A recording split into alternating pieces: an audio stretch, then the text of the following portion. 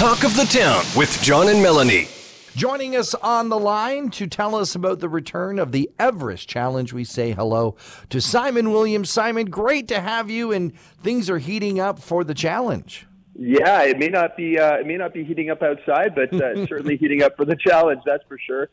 Good morning, guys.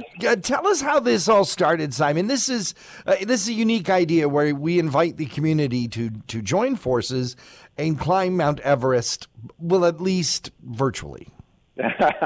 Well, it is in person. I don't want anyone to think that you're doing this it's not online challenge. Like that. Yeah. Exactly. There was a lot of virtual events over the last couple of years. So this is an in-person event. But basically what the whole structure is like we have this incredible landscape right in our backyard. And the concept of the event was if you could get a bunch of people together, you could probably hike the height of Mount Everest in the course of a day. So, for example, if you were to do it solo over at Blue Mountain, it would take you 40 times to get up, and then you could take the gondola down. That's too much for anyone. Yeah. But if you have that's right. But if you have a team of 10, you only have to go up 4 times together. Wow. So that's really the concept. And what it allows you to do is it allows you to take on this physical challenge and raise some much-needed funds for our local community, and then also sort of, have that that really epic storytelling opportunity to be able to say, hey, come join me, or please sponsor me. I'm going to hike the height of Mount Everest in the course of the day over at Blue Mountain. I love this because, as we are still crawling out of the COVID hangover and people's levels of feeling safe are very different. This still sort of sits right in that reign of you can make it as safe as you need to and still participate. Oh yeah, the entire event is outside. All of the support and everything that you need for your entire day is completely outside. So as long as we get a decent weather day, which we've had in the past on this day, colors are beautiful. It's a great way to get out, raise money. You can get out now and start to train for it, feel really good about being outside in the fall weather, and be completely safe the entire time. The date that this is all going down is October 16th. Basically, teams of 2 can climb 20 times. Teams of 4 can climb 10 times. Teams of 8 can climb 5 times. You get the picture. How much does it cost to take part in this? What's your commitment level? So it's absolutely free to register, and what we're asking for are people, and we know that it's a little bit tougher out there right now, just economically and financially. It is a fundraiser, though. This is not a free event per se, but it is free to sign up, and we're asking people on a best efforts basis to raise $400. And we have, over 150 people signed up already, and thousands of dollars have been raised already, but we need more. And the money goes, to local foundations that are going to support a variety of different causes, including food insecurity, housing issues, things along those lines that are very relevant to our community currently. And this is the kind of program, of course, it's the Blue Mountain Village Foundation. Correct. And this money gets doled out to many organizations, local organizations throughout our community as the need arises. That's right.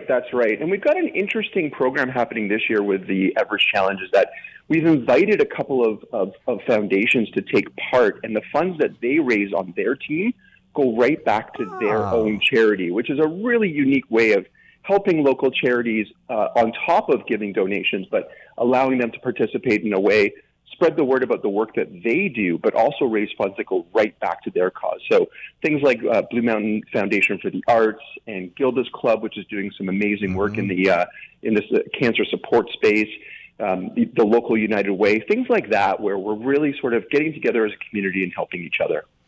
And what I love about this is that if you can't make it October 16th, because people have schedules, you can still take part by donating, and you can now find your pet, your particular organization you want to support, and donate directly to them. That's right. Absolutely. Donations, of course, are always welcome. We would love to see, some smiling faces out on that day. There's no risk from signing up because, as I said, it's free to sign up, and it's going to be an incredible day out with music and fun and food and camaraderie.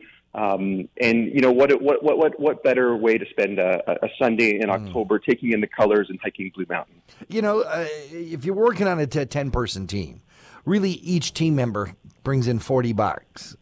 That's it. You're covered. I mean, as a minimum.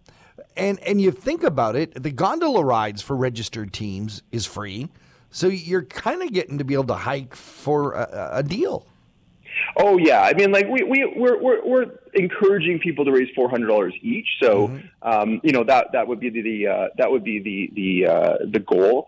But yes, there's so much value in coming out to doing that event that day, and really, the way we look at it is, most people can sort of sponsor themselves a few dollars, ask a few friends for a few dollars, ask their coworkers or employees for a few dollars, maybe not, buy a Starbucks for a few days and give that back to the community. And really it's quite easy once you start to get into it to raise money. And it feels like a great sense of satisfaction when you actually do that as well. I know that in our community, there's a lot of folks who have a lot of experience, hiking up Blue Mountain. Can I ask you? They're going to ask, what trails are you using? What trails are we going to be challenged on? Yeah, that's a great question. We want to sort of make sure that there's kind of something for everybody, and if you're going to be out there, for a good few hours, we want to give you some variety. So we're going to be using the Village Way, which is the one that's closest to the sort of main village. We're going to be using the Grind, which you're going to have to walk a little bit further, both at the bottom and at the top, but it's a little bit of an easier way up. And then we're also going to be using Cascade, and we may have a fourth one as well, depending on how many people we use. So sort of like, I would say, if we had to look at it from a skiing perspective, there's Black Diamond, there's Blue, and there's Green. If it's raining or inclement, I know some hikers just go for it. What's the call on this event? Yeah, no, it's rain or shine. It's excellent. Absolutely rain or shine. Yep. And you know what? Sometimes a little bit of inclement weather makes for a great storytelling opportunity over the years to come. It sure does. October 16th, it is the Everest Challenge happening at Blue Mountain. We've been speaking with organizer Simon Williams. It's 29,092 feet. You can do it, and it's for a great cause. Simon, thanks for spending some time with us here on Talk of the Town. You're welcome. The URL is everestchallengeblue.ca. everestchallengeblue.ca. John Eaton and Melanie Kay's host, Talk of the Town, weekday mornings on 95.1 The Peak.